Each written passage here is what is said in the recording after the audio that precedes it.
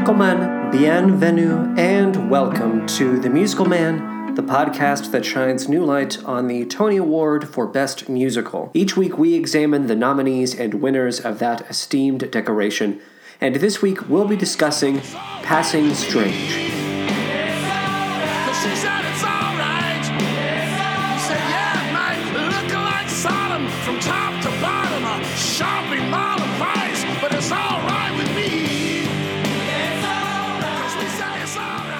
But first, how are we doing? I'm going to tell you how I'm doing. I'm sick. I'm still technically sick. I think I am on the upswing. I had trouble swallowing. Ladies. I had trouble swallowing. Gentlemen. I was flushed. I had low energy. I wasn't flushed. Now I'm just making things up. Now I'm just a man who wants attention. I was flushed. So, on top of everything, my voice was going in and out earlier this week, and if I start to sound like a prepubescent Lauren Bacall, I guess is what I'm trying to cobble together in terms of a comparison, be charitable. Take pity on me. I didn't really have that much of an idea in the way of a segment here up top, a fun little moment for us. Of course, I want to check in with you. I've just been complaining about my sickness. I hope you're not sick. I hope that if you are also in the upswing. I hope you are getting better. I did talk to Patty a little earlier today, and she thought that this was all part of a gimmick, and I told her that this is not true. I genuinely had some suggestions for baby names, and she said, is this for the podcast? Are you trying to drum up some sort of opening segment for the podcast? I said, no, that's not what I'm doing. Listen up, listeners. I said to Patty, our wonderful producer, she's having a baby, she's pregnant, we know this. I said to her, I have a couple of baby name suggestions for you. And she said, do these have anything to do with musical theater? And I said, no. And my first suggestion was Nathan Detroit. I said, divorce it from the original context, and you know for a fact it's a good name. It's a very solid name for a young man. She said no, and I said, fine. And then I said, what about Adelaide's Lament? And she said, that's not a full name. It's just not, that's not a full name. And then we started talking about why Adelaide, the character from Guys and Dolls, why she doesn't have a last name. And I said, I don't know. But Adelaide's Lament is a good combination name. Adelaide's Lament, and then insert Patty's last name. I'm not going to tell you her last name. That is information that she has every right to keep to herself. So, Adelaide's Lament, good combination name, right? She said, no. And I said, that's ridiculous. And then I said, Timothy Chalamet for a boy. And she said, that's already a person. And I said, I don't think so. And then she said, I think it is. And then we Googled it. Turns out she's right. Okay, I admit it. I put my hands to the sky. I wave a little white flag. So I've been sick, as I said. I put a little honey in my 5, 6, 7, 8 coffee today, thinking that would... Okay, you did this as well, Patty. Do you like it? The honey in the 5, 6, 7, 8 coffee, I think we made a mistake, because the fact is 5, 6, 7, 8 coffee stands on its own. You don't really need any additives. I've seen people try and add, the standard creams and sugars and stuff like that to 5, 6, 7, 8. And I say to them, don't do that. I know you're used to it.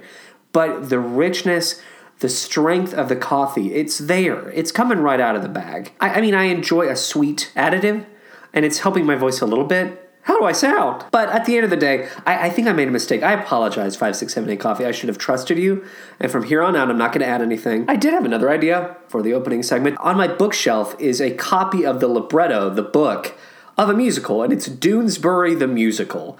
It's the script and lyrics for Doonesbury the Musical. If you're not familiar with Doonesbury, it is a not funny comic strip that's been running for about, 70 fucking years at this point. I think it's about 2 years older than Beetle Bailey. I don't know. And it's very politically charged, and they turned it into a musical. And the reason you've never heard of that is because it didn't do well. I don't believe there's a cast recording, so I have no idea how the music sounds.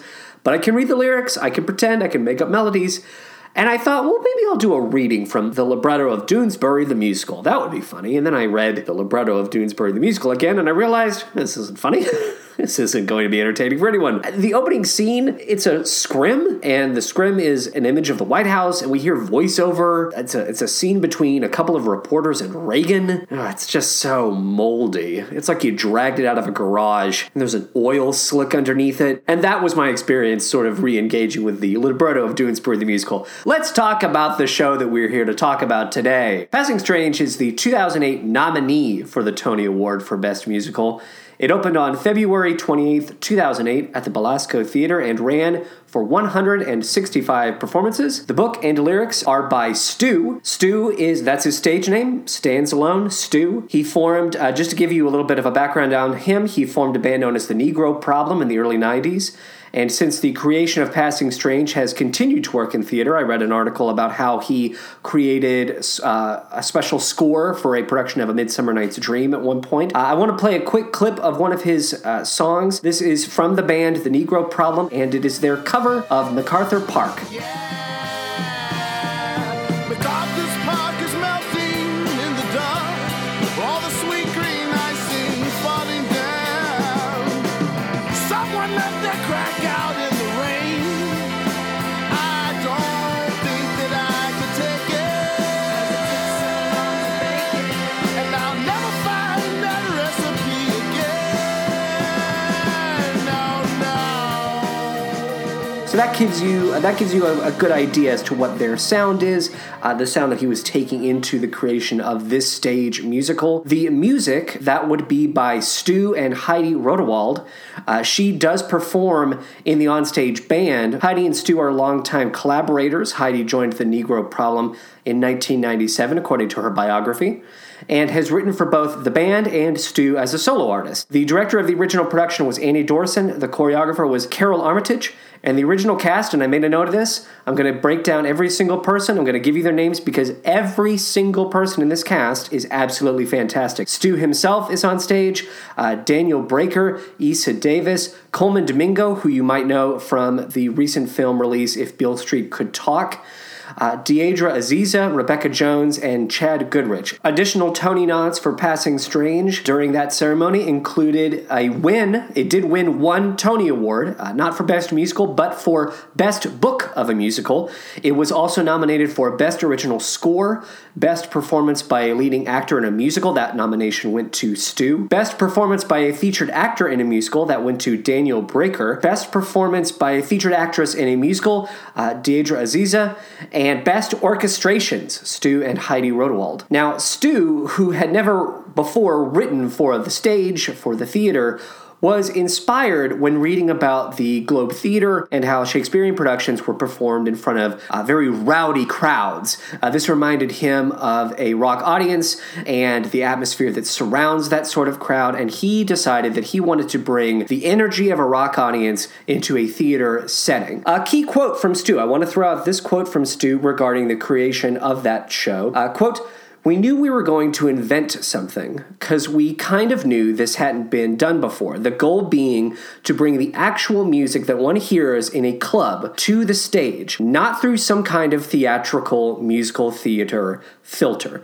This quote makes a lot of sense when you see the show in full. There are more than a few jokes taking jabs at cornball old-fashioned musical theater. There are multiple statements from Stu that make it clear that this is not a show for that type of Broadway fan. They very much, again, are trying to bring a new sound, a new style, and atmosphere into a Broadway venue. So, great. When I read that quote, I couldn't help but think about my Big River commentary from last week. And I started to question myself. I asked, did Roger Miller truly oversee an unsuccessful marriage of his Nashville sound and Broadway? Or did he, like Stu, choose to represent himself without a filter? Maybe Roger Miller also rejected that idea of trying to meet Broadway halfway, and maybe he just wanted to bring his own style to the table without any compromises. Maybe I'm just completely ignorant in that, and the criticisms I had last week aren't entirely warranted. Is it better that Stu made it clear from the outset that he had no intention of changing his sound? Yes, I mean, I'm glad that that quote exists, as it helps me to better approach the material and know what he's expecting of me, what I can expect from the performance. This isn't Cole Porter's Kiss Me Kate Broadway. This is Stu's Broadway. And that's great. I'm totally centered for that. Unfortunately, it would seem that audiences weren't interested in Stu's Broadway when you consider the 165 performance run of Passing Strange. Sometimes taking the risk of bringing a non-Broadway sound, big air quotes, I'm putting big air quotes around non-Broadway sound because we don't really want to play too rigid with what is or is not not considered Broadway. So when I say non-Broadway, you can also easily substitute that phrase for the phrase non-white, because I think a lot of people think of the old school Broadway sound as very old-fashioned, and by that I mean white, milquetoast, bland, and I would not disagree with them on that at all. So sometimes bringing a non-Broadway, quote-unquote, sound to a Broadway stage can be fruitful. I mean, look at Lin-Manuel Miranda's Hamilton, or the show that made his career, In the Heights, which was another nominee right alongside Passing Strange in 2008, and of course In the Heights wound up taking home the prize of Best Musical during that ceremony. Hamilton and In the Heights, both very popular, bringing rap to the Broadway stage. Sometimes the relationship between the two is unsuccessful. A great example of that is the Tupac Shakur jukebox musical, Holler If You Hear Me, which only ran on Broadway for 36 performances in 2014. It's a gamble. I mean, maybe with Passing Strange, it was marketed in such a way that people became confused and thought it was, a special event. Maybe they thought it was a concert, or maybe tourists, white tourists, simply didn't light up at the idea of hearing rock when they could be going to hear something like Wicked. In any case, Passing Strange deserved a lot more credit than it initially got, and I wish things hadn't turned out the way it did for that show, because I'm going to keep saying it. I'm just going to keep ladling on the praise. It's a fantastic show, and I'm so excited to talk about it. Let's dive into the plot. Stu himself, as I said, is on stage. He's leading the band. Heidi is in the band. She's, I believe, playing bass. I believe she's on bass guitar. Stu is playing a version of himself. He is sort of the overseer, the MC, the narrator, and he's overseeing a story about a character known only as the Youth. This young character is only given that label. We never know his name beyond that. And at the beginning of the story, the Youth is finding himself in this very contentious relationship with his mother, played by Issa Davis. The Youth is played by David Breaker. The mother wants the Youth to go to church with her, this Baptist church, and he is resisting with every ounce of his being. The Youth, at the top of the show, is interested in Zen Buddhism, and he's sort of using that as a way to distance himself from his mother. Despite this, he does ultimately get dragged to a Baptist mass where they are almost immediately judged because the Youth is 14 years old, he's never been baptized, and the church that they go to is really nothing more than a fashion show. There's an entire number dedicated to the idea that this is just a place for people to go in their finest outfits and judge everyone else. They're looking at your outfit, they're questioning your choices, they're questioning your background, where you come from, how much money you make, and the Youth is disgusted by this. He is really depressed and bummed out by this supposedly holy place and how unholy it is. But he is inspired by a gospel performance in the middle of this mass, and he is swept up, and he realizes, oh, I know rock music, and this performance in the middle of this mass, it's reminding me of a concert. I love this. This is fantastic. But just as he's getting, within an inch of relating to baptism and the church, when he's getting excited about it for the very first time in his life, his mother slaps him. He becomes so involved in the celebration that she's embarrassed by him. She's embarrassed by his behavior, and she slaps him. And that immediately brings him back down to earth. And it reminds him of how isolated he feels from not only his mother, but from everyone else around him, and he's really disgusted by that. Ultimately, he is brought into a choir at the church only because there is a very attractive young girl in the choir already, and when she sort of gives him the eye, he decides, okay, I'll join the choir. I am interested in music. This may not be such a bad situation. It is there in the choir that he meets Franklin Jones, played by Coleman Domingo. And I can't stress this enough. Coleman Domingo he's a treasure in this from moment one. He plays this character. It's the son of the reverend at this Baptist church, and the name of the character is Franklin Jones. Franklin Jones is the leader of the choir, the youth choir, and he is wildly effeminate and ultimately secretly gay. Again, very publicly effeminate, but I think everyone within the church sort of dismisses it as this flamboyance, this ecstasy, this enthusiasm that comes from being so religious. In truth, Franklin Jones is very closeted, and he has this desperate yearning to break out of the church and lead a very different life. He tells the youth this while the youth and Franklin Jones and a couple of the other kids are hanging out in his VW Bug on a hill, and they're smoking pot in this Bug, and there is this beautiful scene where Franklin Jones, he's comparing the options of slaves and cowards, and he's talking about how slaves have options: escape, revolution, and death. He doesn't see himself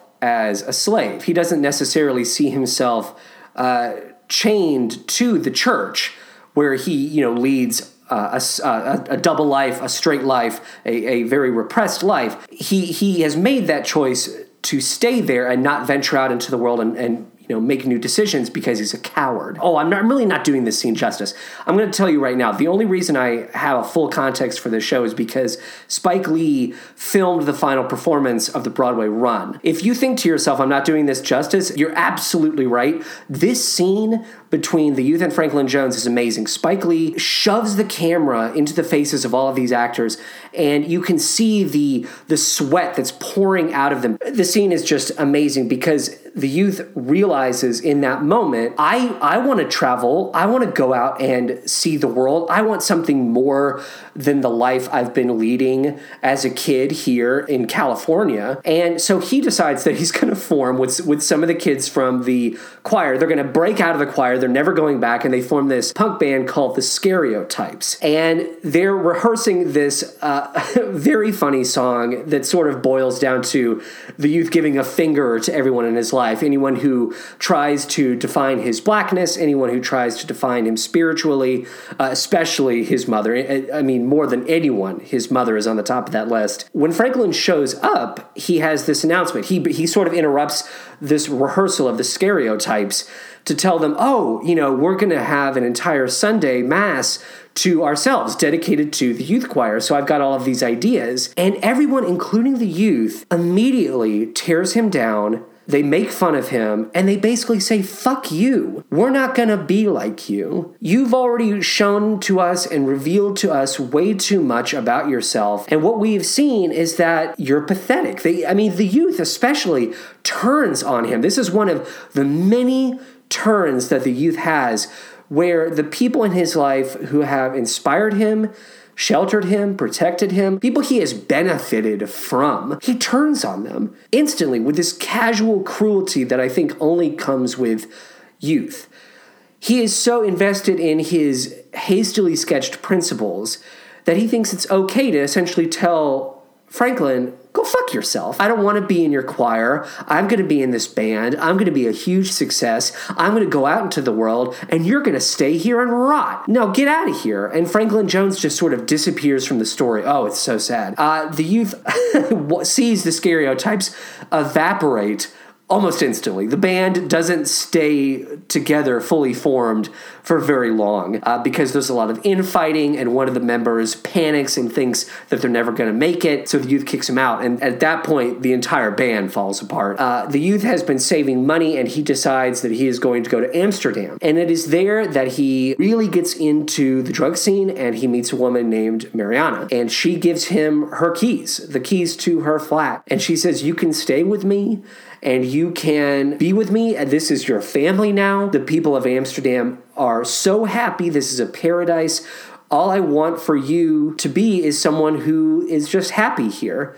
And for a while, the youth is. He enjoys the very casual lifestyle, the sort of carnal pleasures that Amsterdam brings. He has a lot of sex. He has a lot of threesomes. He has sex with men and women. But ultimately, he gets bored. And just when Mariana starts to think their relationship is becoming something more than a theme park ride, something to be enjoyed purely on a surface level, he decides he's going to leave. And man, once again, the youth, it's so great. The book is, I'm glad that it won for the book because there are, oh my God, the number of scenes that are just so great. It's I can't even begin to calculate how many there are. The youth says to Mariana, I'm going to Berlin because there's nothing more to complain about. I don't have anything to complain about. And if I'm ever going to be a real musician, a real artist, I need something to complain about. Mariana is very visibly deflated and disappointed and heartbroken. And the youth, right before he leaves, says something to the effect of, hey, if I don't like Berlin, I could just come back, right? Like she's a toy that he's putting down for a moment and may never think to pick up again. But you'll be here, right? You'll be around. You're a person that I can just sort of assume will never forget about me and will be able to lock in with me on the same wavelength, right? If I get bored. And to Mariana's credit, I love it. In this very quiet moment, she takes the keys to her flat back and she just says no. And she vanishes from the story because we're following the youth and he is on this very ragged yet ironclad path, this very rigid path to success. Very specifically, throughout this whole show, the youth is trying to capture something known as the real. It is a concept that is coined as such. It is known as the real. He thinks he may have found it in church, but that's not true. He thinks he may have found it in the stereotypes. That's not true. He doesn't find it in Amsterdam. And so he thinks that he's going to find it in Berlin. And the real as defined essentially means validation, affirmation, success. It's what every artist, it's what every person wants on some level. And that is what this young person is trying so desperately to capture. In Berlin, he encounters a lot of riots. He encounters a group of revolutionary artists. They have formed a group known as Now House, and he wants to fit in with them. He wants to prove that he too has anger and pain and that he can bring to this performance artist table. And in order to impress them and one of its members, this woman named Desi, played by Rebecca Jones. Oh, I gotta go back. Gotta jump back real quick. Gotta give credit where it's due. Deidre Aziza plays Mariana. She's brilliant. She's brilliant. So is Rebecca Jones as Desi. This is the latest in his string of romantic interests. In order to impress her and the group, he basically minstrels himself. He puts on this very ridiculous ghetto aesthetic. And he says, you need me. You need me to be a part of this group of performance artists because I'm black. And I come from the ghetto. I have seen shit that you can never believe. I know you're from Berlin and I know you've participated in riots, but you should see the streets that I come from.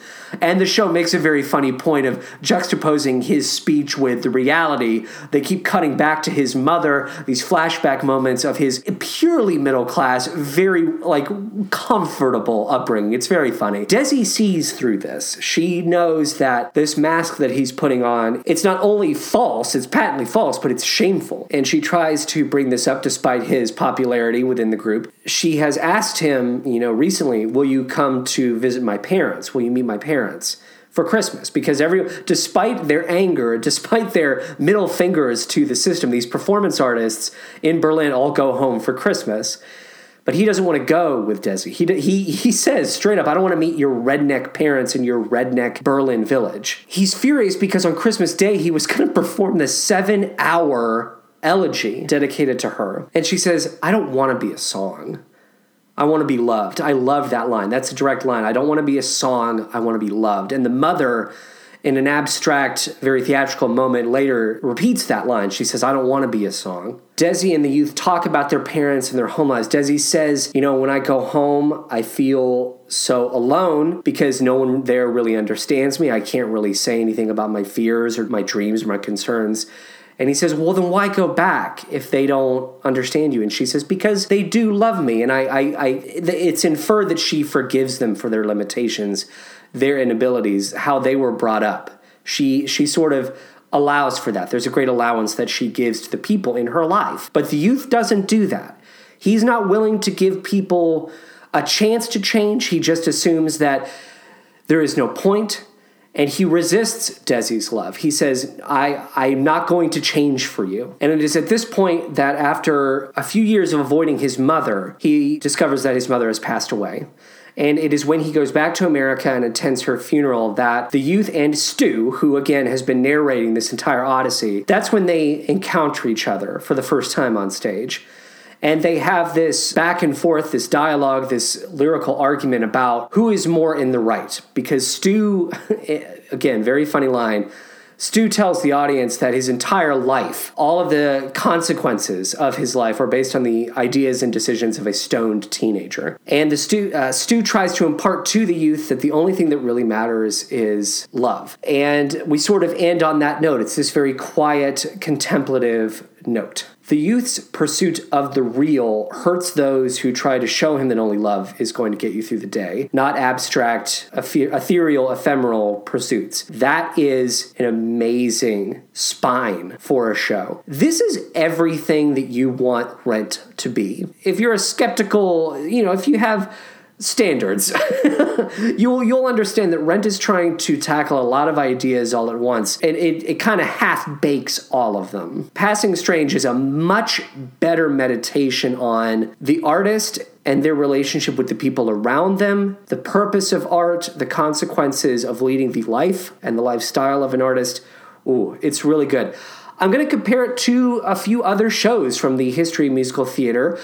When I started reading about the plot via Wikipedia, it reminded me of more than a few shows. These are all from the 60s and 70s. Back in the 60s and 70s, I think we were very interested in exploring ideas of youth and how it can oftentimes harden and wither in the face of experience. And we did that via abstract concepts, characters that were sketched in such a way that they didn't have proper names. They were only known as sort of labels, caricatures, stereotypes. One of them is The Fantasticks. This is the longest running off-Broadway musical. There is a character named El Gallo in The Fantasticks who serves as the narrator. He's a lot like Stu, and he relates the tale of a young couple, Matt and Louisa. In this instance, the young people do have proper names, I should say.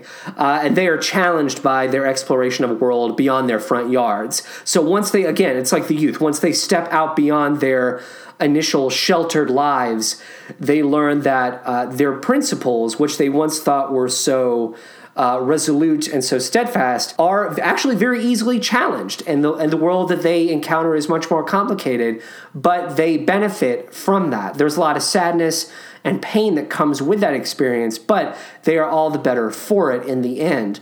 The same team behind The Fantasticks would go on in 1969 to premiere a musical known as Celebration. That also has a narrator, this sort of omnipresent, godlike character known as Potemkin, and there's a representational protagonist known only as Orphan. I love that. It's so 60s. What shall our main character be named? We shall call him only Orphan. He represents the youth, he does.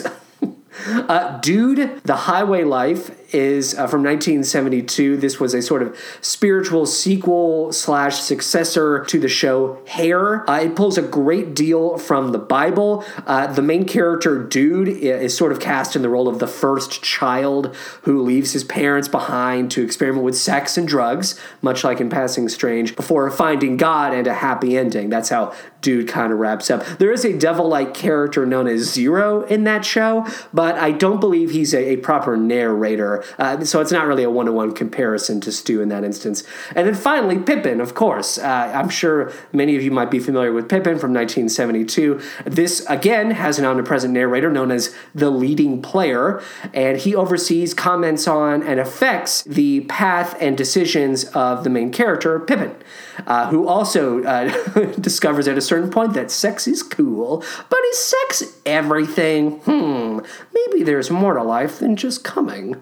That's the arc of Pippin. He questions whether or not life should just be about coming. While researching Passing Strange, I interacted with the 2008 original Broadway cast album, Spike Lee's filming of the final performance on Broadway of Passing Strange. That's known as Passing Strange the Movie. You can rent that through iTunes, and I'm sure through Amazon. I rented it through iTunes. A fantastic experience. I'll just say it again. I love how much fucking sweat is captured by this filming. I believe he uses 14 different cameras, and it's just great. It's fantastic. You have to watch it. If you're listening to this and you enjoy musical theater, if you're like me and only sort of kind of understood that Passing Strange was even a show, you owe it to yourself to dig into this. Oh, you're not going to regret it. That's a sterling recommendation from The Musical Man. And of course, I also watched the clip from the Tonys performance in which Stu, the band, and the cast perform.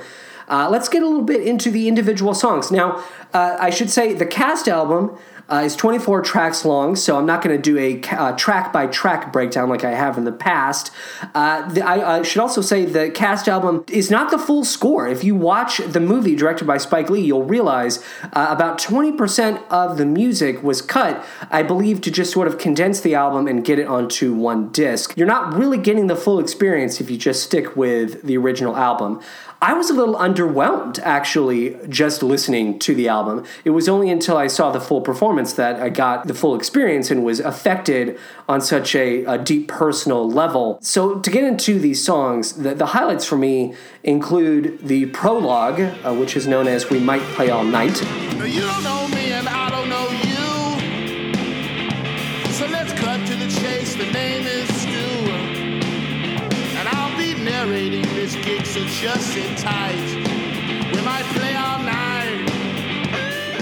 This is where Stu and the band make it very clear that they are meta characters. They stand both within and outside of the narrative that we're about to experience. Very funny. Right from the get-go, you understand that Stu is incredibly charming, and for a man who I have to assume had no onstage credits before Passing Strange, well, of course, as a performer in general within the music scene, he has experience on stage, but the way that he performs his own material, it's really astonishing, because consider how many people write for themselves and can't, for one reason or another, they can't actually communicate their own depth of feeling, their warmth, their humor. Something doesn't translate. It's baffling sometimes when people can't cross the finish line with their own material. But man, Stu runs with it. He's utterly fantastic, absolutely fabulous. So that's the prologue. I really liked the track Church Blues Revelation. Can you deal with the real? Hit me with the Holy Ghost. The bubble was expanding. There was a new understanding. Music is the freight train in which God travels. Bang, it doesn't sing, and then my soul unravels. Heals like holy water, and it fights all my battles. Music is the freight train in which God travels. Music is the freight train. This is the track where we get the line, music is the freight train in which God travels. That was the first little snippet of music that really got me. For the longest time, I remember thinking, okay, I've listened to the album, but is there anything hummable here? Is there anything that really sticks with me just on a sheer catchy sound level? This show has a really fun time with repetition. I remember talking about Big River last week and how repetition was so exhausting within that show because it was like a droning metronome. But here, because this is pure rock that we're talking about, it's nothing short of infinitely propulsive. It doubles back on itself in so many instances, but it never gets old. Really great. Fantastic. Soul Brother is the song that the Stereotypes are rehearsing in the youth's garage. Ladies and jerks, we are the Stereotypes. 1, 2, 3, 4, 1, 2, 3, 4. I'm at war with Negro Mores. I'm at war with ghetto norms. My mother stands in doorways begging me to conform. Be a good football playing, snazzy dressing brother, so the sisters won't be able to tell me from the others. Yeah, I'm a soul brother up in this motherfucker. Yeah, I'm a soul brother up in this motherfucker. Yeah, I'm a soul brother up in this motherfucker. Yeah, I find it to be very funny, and I know that the youth is coming from this perspective of, don't tell me how to be black, don't tell me how to be a man, don't tell me how to do fuck all nothing.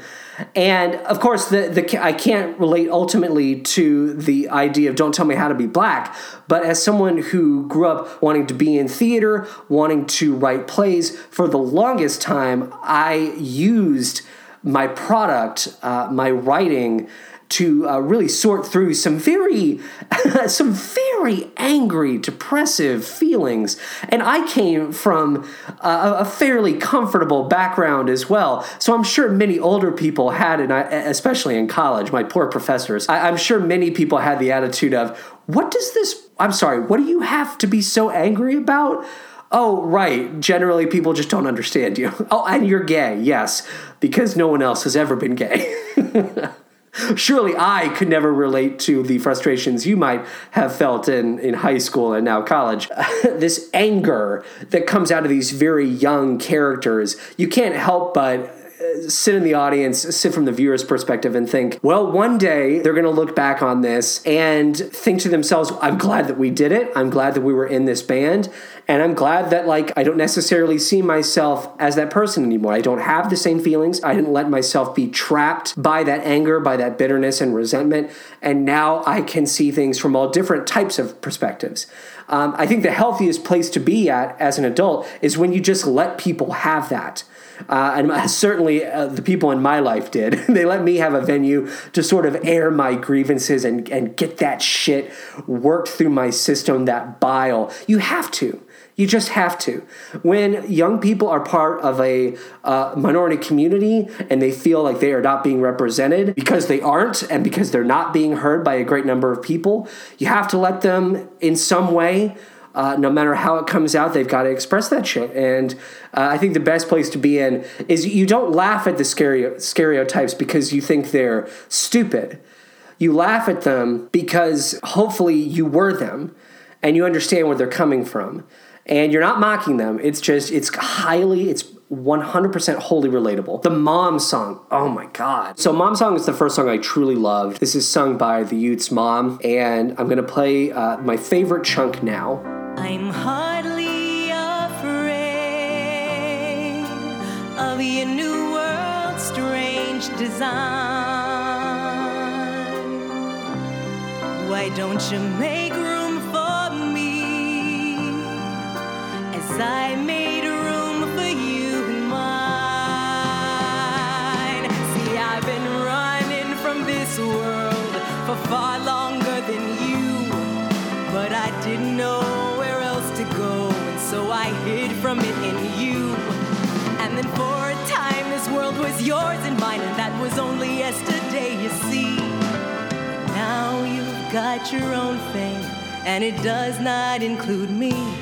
I'm not a parent, so I can't, entirely relate to this idea of seeing this young person pull away from you. But of course, it's like so many people in the past, I have been the young person who has pulled away, not called enough, resented and mocked when my family has tried to reach out. I think I oftentimes have had the reaction of, you're asking too much. You're asking too much of me. I can't be this perfect son. I can't be this perfect person for you. By pulling away so harshly, I rip at them and I tear at them. I know that, like the youth, I have been very casually cruel in the past. And when she says, why don't you make room for me as I made room for you in mine? My life changed because of you, and I just wish that yours could change a little bit. But when you're young, you just think to yourself, I got it figured out, and if I don't have it figured out, I don't fucking need you. I don't need you or anyone else older than me telling me how to fucking do it. When you do that, you can very easily fall into the trap of becoming a bitter person your entire life. And you become a person who just says, no, fuck you, get away from me your entire life. You can stay youthful in that way. You might age physically, but if you don't age mentally in some way, that's royally fucked up. And you deserve to be isolated. You might think you're isolated when you're young, but when you get older and you keep acting like that's a big takeaway from this show for me. Now, big asterisk, sometimes you need to cut ties with your family because they don't genuinely love you and they mistreat you. That's the case for many people. So, of course, I want to throw that out there. But from where Stu is coming from, his story, his background, his perspective, I can completely relate to his feelings of guilt in regard to his mother. The character of Mariana, played by Deidre Aziza again, has an entire song dedicated to that moment where she gives the youth the keys to her flat. It's called Keys Mariana. The roommate's gone to Spain. The place is sloppy, it's insane, but the sun shines through big windows. Only Dracula would complain. No one's ever there, you'll have your peace. There's a view and a bottle of gin. She's back in 2 or 3 weeks. Her room would be all yours till then. So here's the keys, my keys. Here is my address, you see. It's really quite a mess, but take them, please. My keys. Deidre Aziza's voice on this track is at once so ethereal and bracing. It's kind, it's inviting, it's seductive, it's protective. The way she describes her messy flat with this vocal smile, she has this smile through her singing. And the way she describes her messy apartment, it really does make it sound like a paradise. I love it. And towards the end of this, the youth sings. And after so long, feeling so alone, I feel like picking up the phone and calling up that place called home to say I found a brand new family where I can be that thing called me. To say I found a brand new family. That's so casually cruel. This idea that he wants to call them up and say, I officially don't need you anymore. And everything that you ever gave me doesn't really matter anymore. Oh, it breaks my heart when he says that, to say I found a brand new family. We have to leave our homes.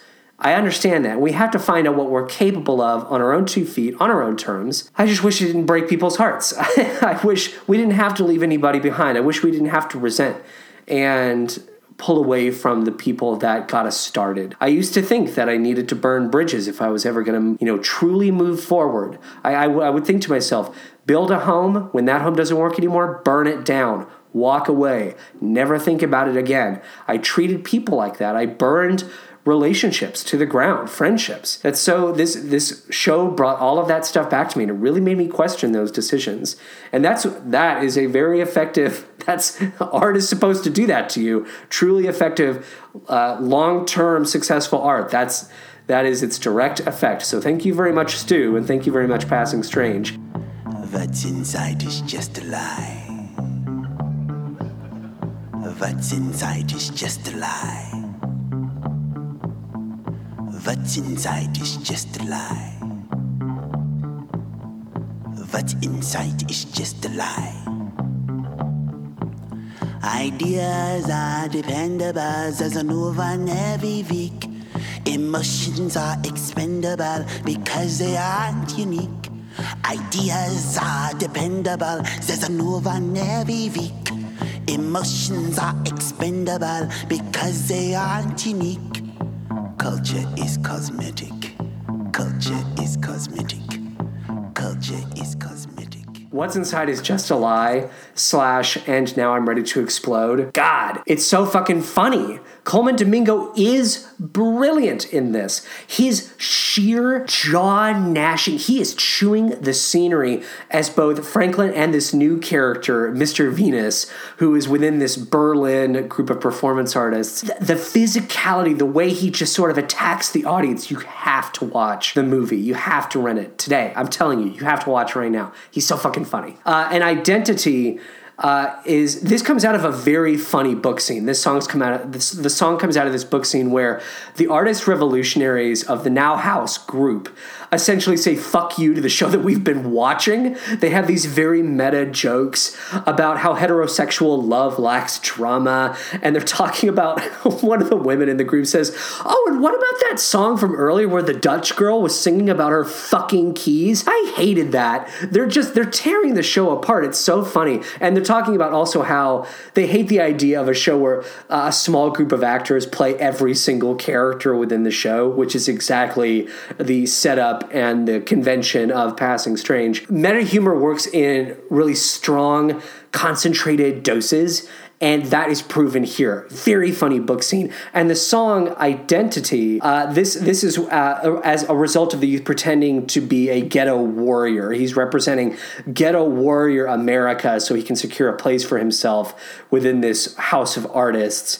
And he allows himself to be tokenized for the sake of being legitimized. I wrote that down, and then I wrote down, he allows himself to be tokenized for the sake of being legitimized. And then I wrote down, ooh, what a turn of phrase, me.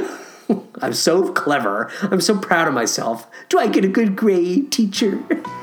Is he the postmodern lawn jockey sculpture? Some black fun. The black one? Or just a soul on a roll exploding your culture? That black one?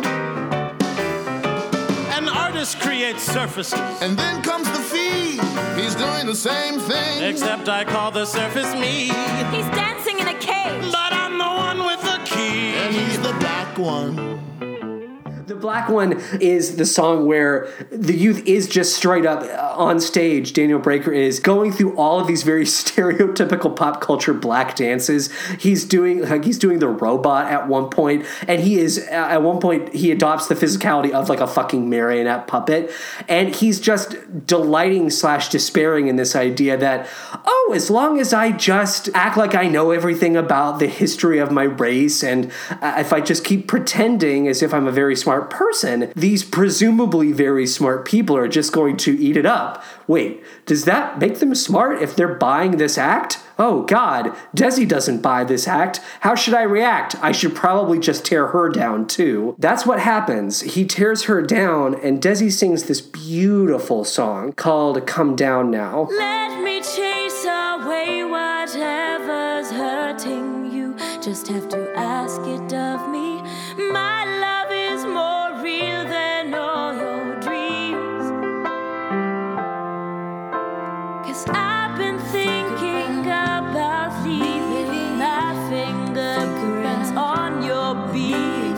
I've been thinking about leaving my fingerprints on your beat. I've been thinking about leaving my fingerprints. Ooh, beautiful. Beautiful fucking chunk of music. Rebecca Jones is just wonderful as Desi. Desi as a character is this wild-eyed whirling dervish of a character that has too much energy, but when she goes low, when she sinks, she's magnetic. You want to watch her process and think on stage as this character. I could do it for hours. It's fantastic. And when she says, "My love is more real than all your dreams," that's amazing. That's such a scary idea that I didn't realize that I had been processing that for quite some time. This idea that the love that you discover for another person can wind up being more important than any sort of performative aspirational dreams that you ever had. When you're by yourself and you're sort of forging your own path, you start to think to yourself, well, my career is the only thing that matters. My art, my writing, my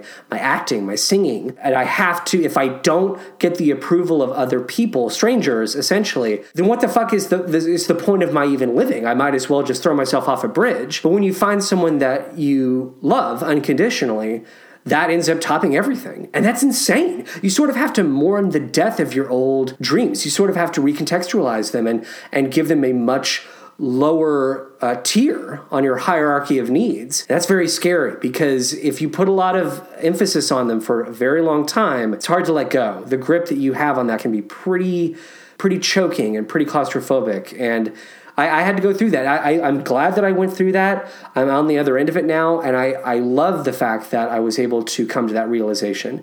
It was hard, and it's very obviously hard for the character of the youth in this moment, but rather than embrace Desi in that moment, he runs from her like he's run from everyone else in his life, all of the women in his life, I should say. Stu has an amazing song called Work Your Wound, in which he says you lose track of her pain when you're working your wound. Ooh, I love that he says that to the youth. Stu sheds the narrator's skin in this moment to reflect on how his aspirations have left others in the dust. And it made me realize all over again just how great Stu is as the show's core. And he's so self-assured. He's so confident. I love him. Stu, I love you. I hope you hear this. You'll never hear this, but I love it. I love you and your show. It's fantastic. Passing Phase is the song in which it comes after the death of the youth's mother, and the youth and Stu are sort of low-key simmer fighting with each other. Stu says to the youth, coming from a place of being older, that older perspective, he says, The only truth of youth is the grown-up consequences. See, song is a balm, but song cannot heal. You believed in it too long, now I need something more than real. I need something more than real. Someday the chords of age will drown out the life you've been dreaming of. Then you'll be out on your ass and cursing, alas. Your song is just passing for love. My song was just passing for love. and you will never see her again, and I will never see her again, and we will never see her again. Ugh.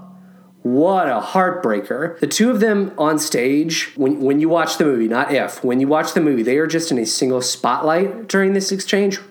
It's great. You forget just how strong a spotlight can be on stage. And the show ends with Stu singing Love Like That. He talks about, again, one of the lyrics is, too bad it takes so long to see. This idea that I wish it hadn't taken so long for me to be the person I am now. And I know I'm not perfect now, and I'm still struggling with a lot, but I'm glad I survived, and despite all of my dumb decisions, despite all of the hurt that I've caused, I'm still here, and I have the opportunity to keep growing and to keep getting better, not just as an artist. That has to ultimately, more than likely, come second to just the idea of being a good person and saying yes.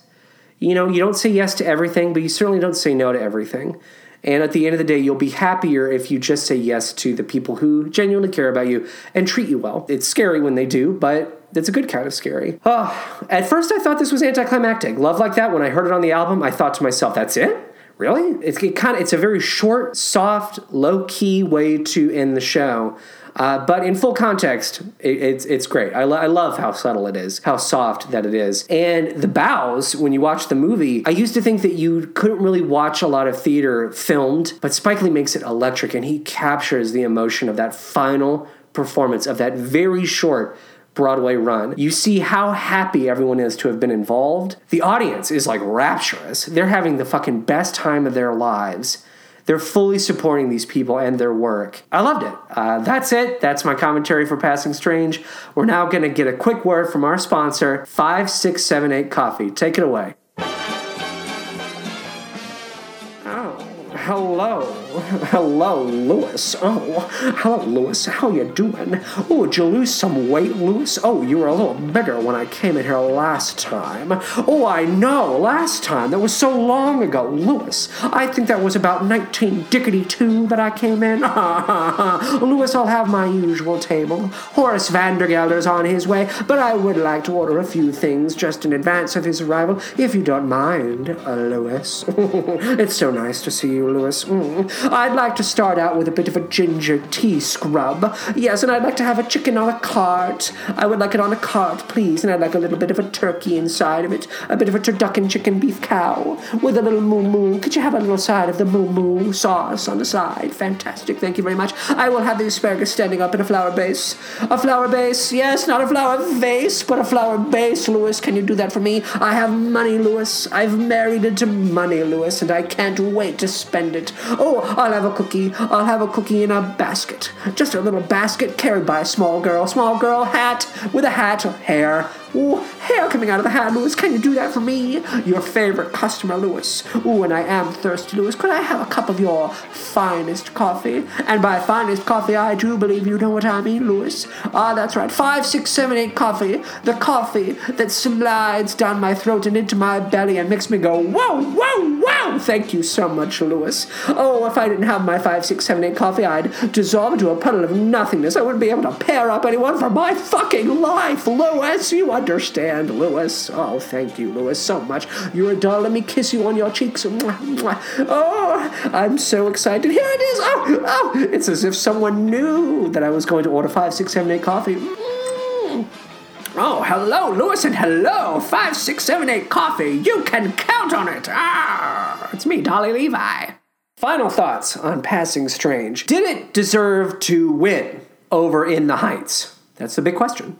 In 2008, In the Heights took home the Tony Award for Best Musical. The other two shows nominated that year were film adaptations of the John Waters film Cry Baby. And then the other nominee that year was the... I'm not going to be too negative about it, but it's a parody version of Xanadu. Yes, Xanadu, the show that really probably should have been relegated to some sort of fringe festival in Cincinnati. You know what I mean? So, of course, Cry Baby and Xanadu did not deserve to win over the likes of In the Heights and Passing Strange. I wish that, I've mentioned it before, there is one instance of two shows tying in the category of Best Musical and taking home Awards together as a pair. That would be Fiorello and The Sound of Music. I believe that was in 1960. I really wish history would have repeated itself within the Heights, because I don't really know how to say whether one should have won over the other. I love In the Heights. I only recently fully dug into it. So ultimately, that's what I think. I really think that isn't that such a cop-out, though? The idea that the musical man who's here to make judgments, to make these grand proclamations, is sitting there going, oh, I wish everyone could have won. I'm holding Mickey Mouse plates up to my head. So that's my big takeaway from that. In terms of ranking the show, of course, we only have two other shows to compare it to. Kiss Me Kate and Big River, The Adventures of Huckleberry Finn. Now, at first, I thought to myself, after I had just heard the album, and I had that thought of, there's not really a lot here that I'm taking away musically. And after a few just moments, I thought, well, I guess I'm going to put Passing Strange between Kiss Me Kate and Big River, because I do like just how hummable and catchy Cole Porter's music is for Kiss Me Kate. But then I watched Spike Lee's filming of Passing Strange, and everything fucking changed. Everything got thrown out the window, and I realized absolutely not. Passing Strange for now is the #1 musical on this sheet, followed by Kiss Me Kate, and right at the bottom, Big River, The Adventures of Huckleberry Finn. Congratulations, Passing Strange. You are the king of the mountain. I don't know how long it'll last. I honestly don't know what's going to topple you. It's going to have to be something that has as much ambition, as much grace, and something that is as fun as you. So I hold you up as a glittering symbol of achievement. Show-related ephemera? I don't got it. I don't got anything. I couldn't, I highly doubt if anything exists where songs from Passing Strange were recontextualized for commercials or other media. So we're going to skip that for this week. Hopefully next week's show will give us something really nice and juicy to dig into. Something as good as that fucking ridiculous Mark Twain commercial. How you doing? I'm Mark Twain. How'd you like to be on the riverboat? To determine which show we discuss next, we'll need to take a ride on the musical carousel, otherwise known as the random number generator I named after that classic Rodgers and Hammerstein show, She Killed Me on a Tuesday. Everyone ready to take a ride on the musical carousel? All right, fantastic. Let's go.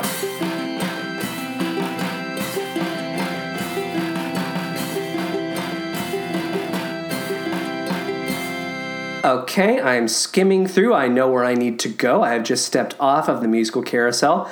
I am approaching our next show. Let us find out what it is. Uh-oh. I know what it is, and I'm going to tell you right now. It's a nominee from the 1993 Tony ceremony. It did not win, and that would be The Goodbye Girl. That's right. I believe the stars of that show were none other than Martin Short and Bernadette Peters. Who doesn't want to watch Martin Short and Bernadette Peters fall in love? Oh, goodness. The Goodbye Girl. That's our next show. Oh, fantastic. I couldn't be more excited. Thank you so much for listening to this, the latest episode of The Musical Man. If you're subscribing to us through iTunes and you have yet to write a 5-star review, I would love it so much. I'm so grateful to everyone who has already done as such. Again, search for us in the iTunes store, leave a 5-star rating, and in conjunction with that, use your words. Write a 5-star review that I can read again and again and again. You have no idea how often I have reread the reviews that already exist. So please add to the pile. We're on Podbean. You can stream through Podbean at musicalmanpod.podbean.com. We are also available on Spotify and Stitcher. You can follow us on Twitter at musicalmanpod. Please like and retweet to help spread the word. You can also email me at musicalmanpod@gmail.com. If you have any thoughts about Passing Strange, if you watched the movie as a result of this and want to tell me what you thought about it, love to hear about that. I would like to thank Alex Green for our logo and Zach Little for our music. Whoa! Took me aback this week. Well, you know what that sound means. Yes, just when the fun is starting comes the time for parting.